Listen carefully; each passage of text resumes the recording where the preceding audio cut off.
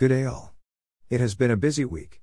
After the NSW Center for Road Safety meeting in Dubbo last week, there was also a follow-up survey that I completed in some detail, expanding on some of the subjects that allowed more than just a yes or no answer, and then there was another meeting offered as online, but once committed and then participating, I found it was also in conjunction with a Sydney meeting, Tuesday at 6 p.m. So, I spent another 2 hours putting forward a truckie's views to a small group through Zoom.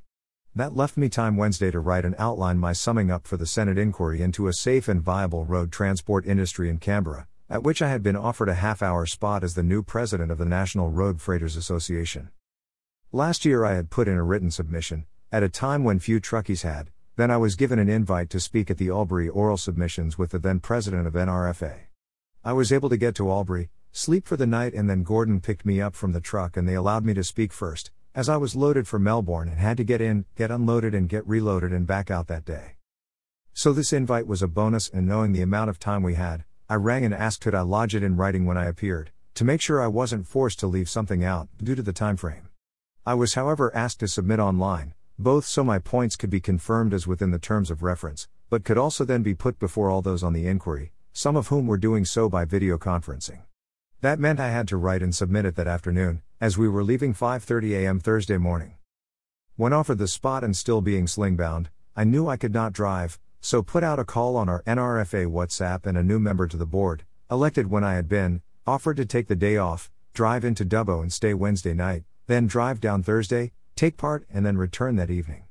With Craig's permission, as I did not want to take up even more of his time and delay him further from returning to work Friday, I sought meetings with the new CEO of the Australian Trucking Association, and then NatRoad and the Livestock Bulk and Rural Carriers Association in Canberra Thursday. So another 1,300 words submitted, then off early Thursday, arriving at Parliament House at 10:30, pretty much as we had planned, where I had to get Craig to give me a hand to put my belt back on after the metal detector would not let me through. Bloody sling. My submission covered 5 issues, each of which do affect my safety on the road, then 3 issues that would make the job better, if not specifically, safer. We listened to a couple of submissions in front of us, had to leave for one which was in camera only, so grabbed a coffee then returned for our spot, but some had gone on a bit longer and we only started at 12:30 but pretty much finished just after 1 p.m. and knowing it was all lodged, was happy to keep to the time allotted. We headed off happy with what he had got across and drove over to the ATA building, where all 3 groups I had hoped to visit, have offices.